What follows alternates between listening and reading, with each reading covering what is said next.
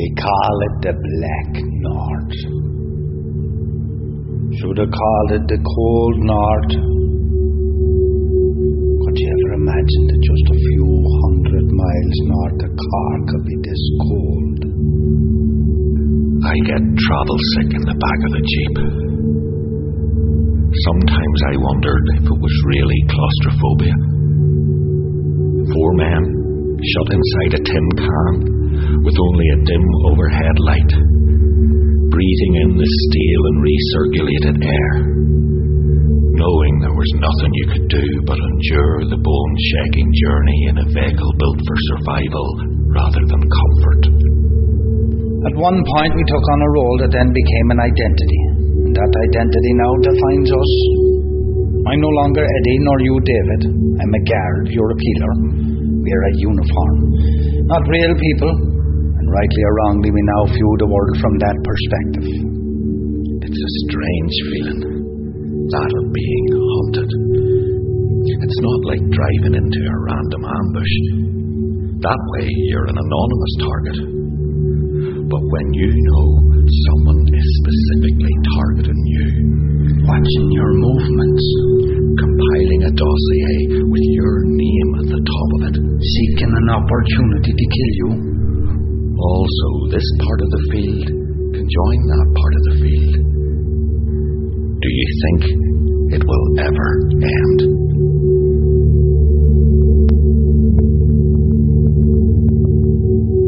You're listening to Irish Radio Canada's Home and Abroad, and coming up next week, or this week, in Ottawa, there is a production coming in from Ireland, Green and Blue, and it is with Kibosh. And Paula McFetridge from Belfast has been with Kibosh. She's been in the theatre sector since 2006, a highly experienced director, and Paula's directing the play. And while those of us in Ireland are very familiar and we would relate instantly to green, and you'd say green, and you'd say green and orange. So why green and blue?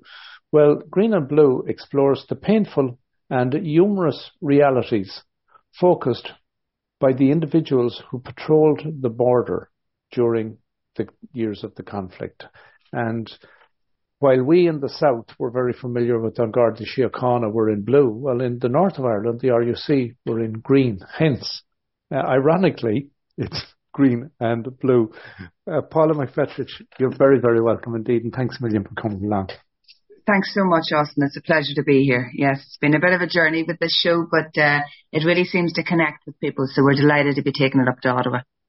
And, you know, the realities for people, let's say, over 40, they would be aware, if they have lived at all on the island of Ireland, if they lived at all, would have be very aware of the tension that existed in Ireland, and that the Good Friday Agreement alleviated. But prior to the Good Friday Agreement and the implementation of it, the tensions that existed between the North and the South, and particularly even the tensions that existed between law enforcement in the North and the South.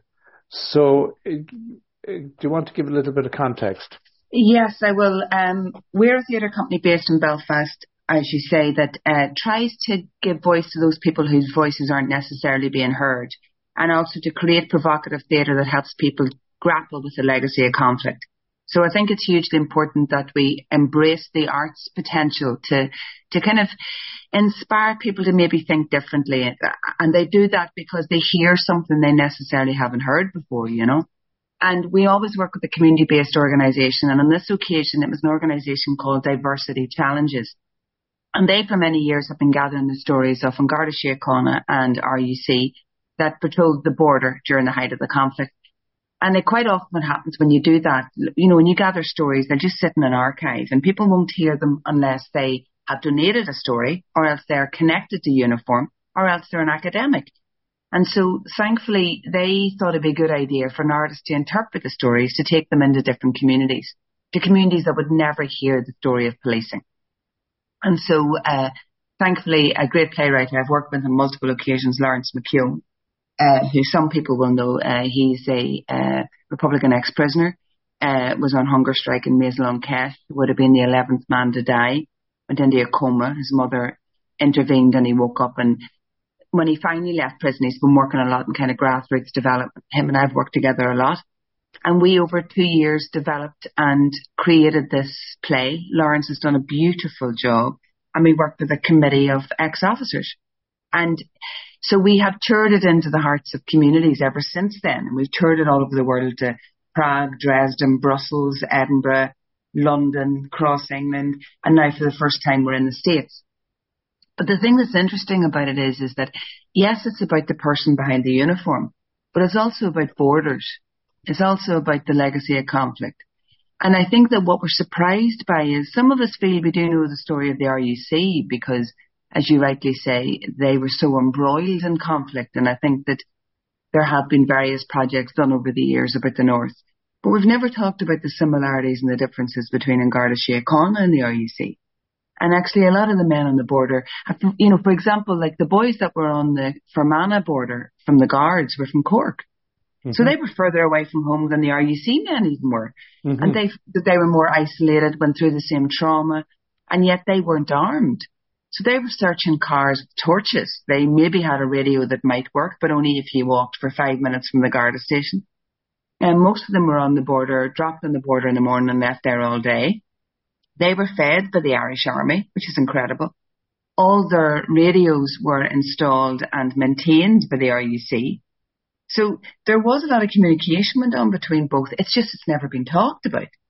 And I think particularly when you look at, I suppose, policing and borders within a global context at the minute, I think we've so much to say about the rest of the world if we look at what happened and what is happening in Ireland. But it's very funny play. I mean, that's the other thing about it. It's very funny because it's about miscommunication. Like the RUC guy doesn't even think the guy from Cork speaks English. Now, I know a lot of us think people from Cork don't speak English.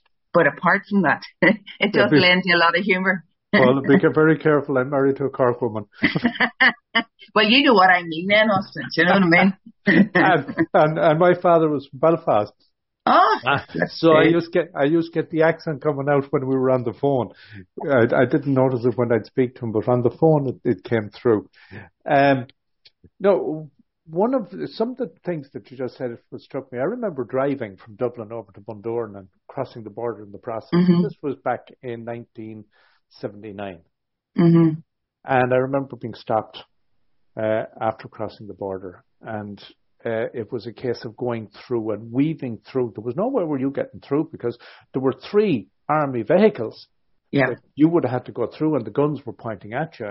And it was something I as someone born in the South and not familiar with guns, it was quite uncomfortable, is using very mildly. Now, I will say that both my wife and I at that time, we had been working in the Bank of Ireland. And mm-hmm. we were very familiar with when the money arrived that the army were outside and had guns. And my wife had been in one bank raid. Mm-hmm. So, you know, our perception of, as you described, the guards in the South, no arms, and the guards and the RUC armed. These are subtleties that you don't think about.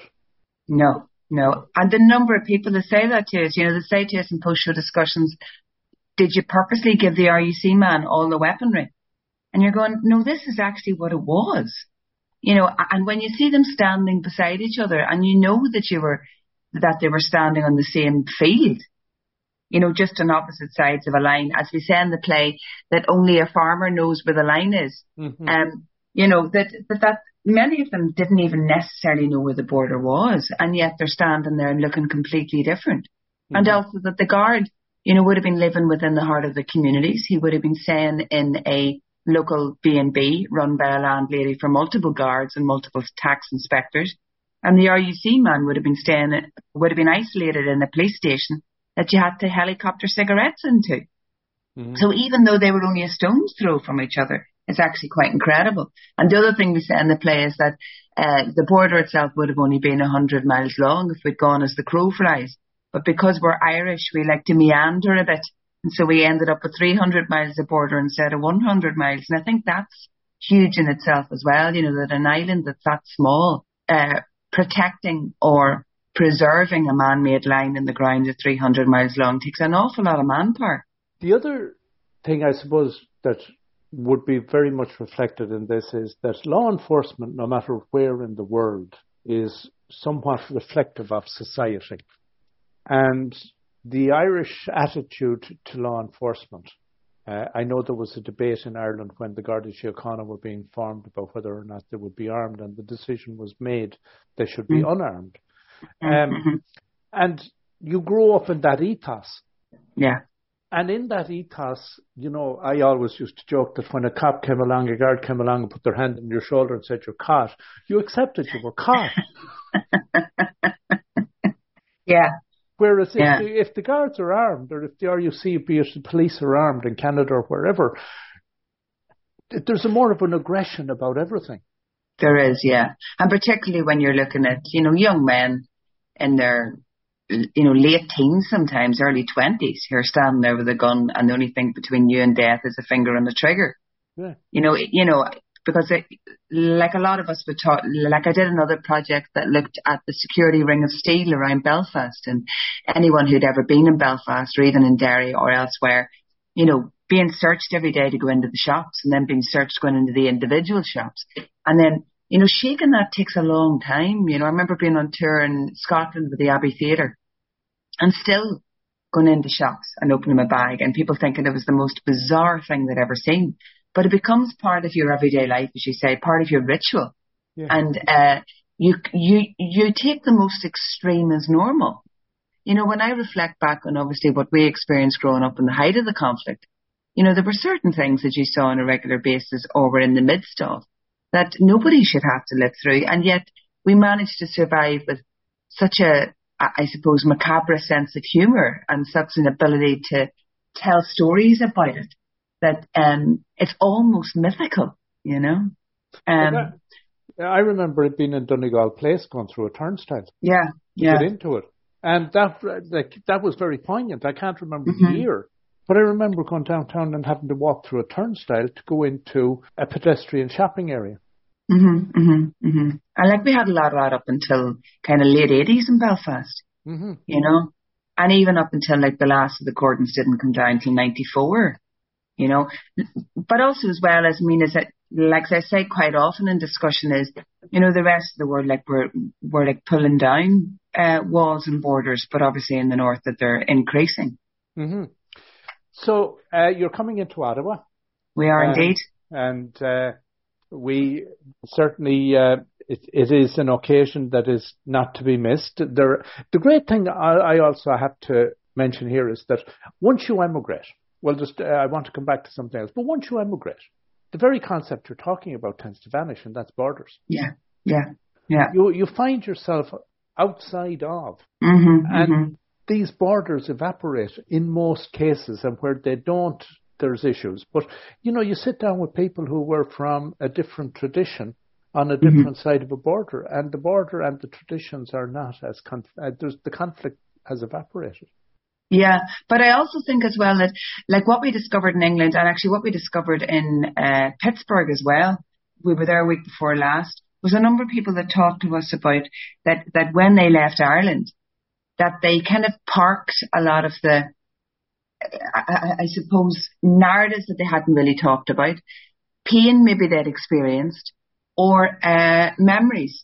And what's been lovely for them experiencing this show is that it has reminded them of their DNA, reminded them of what they've come from, and actually helped them have conversations with their children, their grandchildren, like about home. And I think that's also hugely important, because I think quite often, particularly when you're dealing with things that are emotional, you don't tend to sit around the dinner table and talk about it, because you're terrified of passing on the memory as a single identity thing, where you only tell your version of it.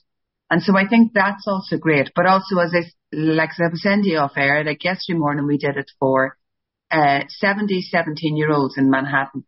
And the number of them that were second and third generation Irish, who have seen photographs of their grandparents in the Guards or the RUC, but it's never talked about.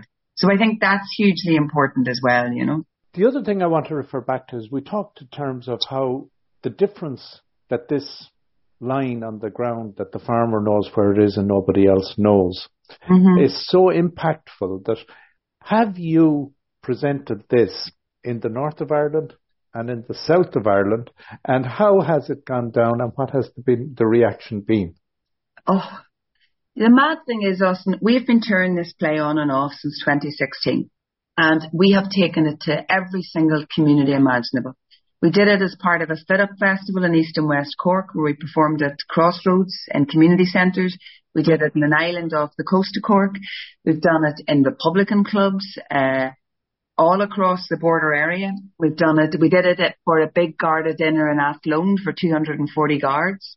We did it in the RUC Social Club in Belfast. We've done it in theatres. And every single time there is such a visceral reaction to the uniforms that when the two actors turn around in the uniforms, they get a sense of who the audience are initially going to align themselves with. And for any of your listeners from home, the only place that hated them both equally was Strabane, and that's understandable. But I think it's very interesting when people are really genuinely moved when you bear witness to them, when you tell their story in a version back to them slightly differently that reminds them of who they are and that they existed.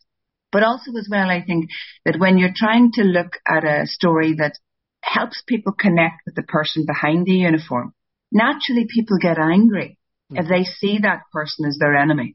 And I think that's one of the things that we pride ourselves on at Kibosh, is actually trying to provoke difficult conversations.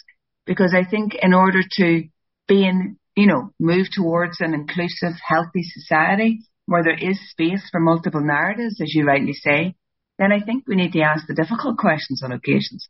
Mm-hmm. I mean, the response has been incredible. Like, the reason the play is still going is because every time we do it, somebody sees it and invites us back. Mm-hmm. And there are many communities in Ireland that we're taking the play to now that were never ready to hear it whenever we first did it. And we're also, thanks to funding from the Department of Foreign Affairs in Ireland, we've started doing it in schools at home as well, because quite a lot of the teachers are saying to us, like, listen, we're teaching the conflict, but we need to teach it in a three-dimensional human way where young people aren't simply reading kind of limited stuff in books, but they actually get to experience it in a communal way, in the same way as we do with sport, where you put people in a space that don't know each other and they become part of something different, something live, But yeah, I mean, the response has been incredible, and even to date on this kind of, North American tour, it's amazing how it connects with people. Talking North American tour, you're at St. Bridget's on 22-24 November, and you can get tickets for that. If you go to kibosh.net, you'll get a link over to that. It's on Eventbrite. Yeah. And you'll find all the details there. And you'll also find it if you go to stbridgetscentre.ca is the website there. Paula, it's been a real pleasure chatting with you, catching up and learning about it. And I know that you will engage the audience and stimulate the audience. And I know that some of the audience have a history that is on each side of the border. Yes, just like your good self. So hopefully yourself and your Cork wife will get along, Austin.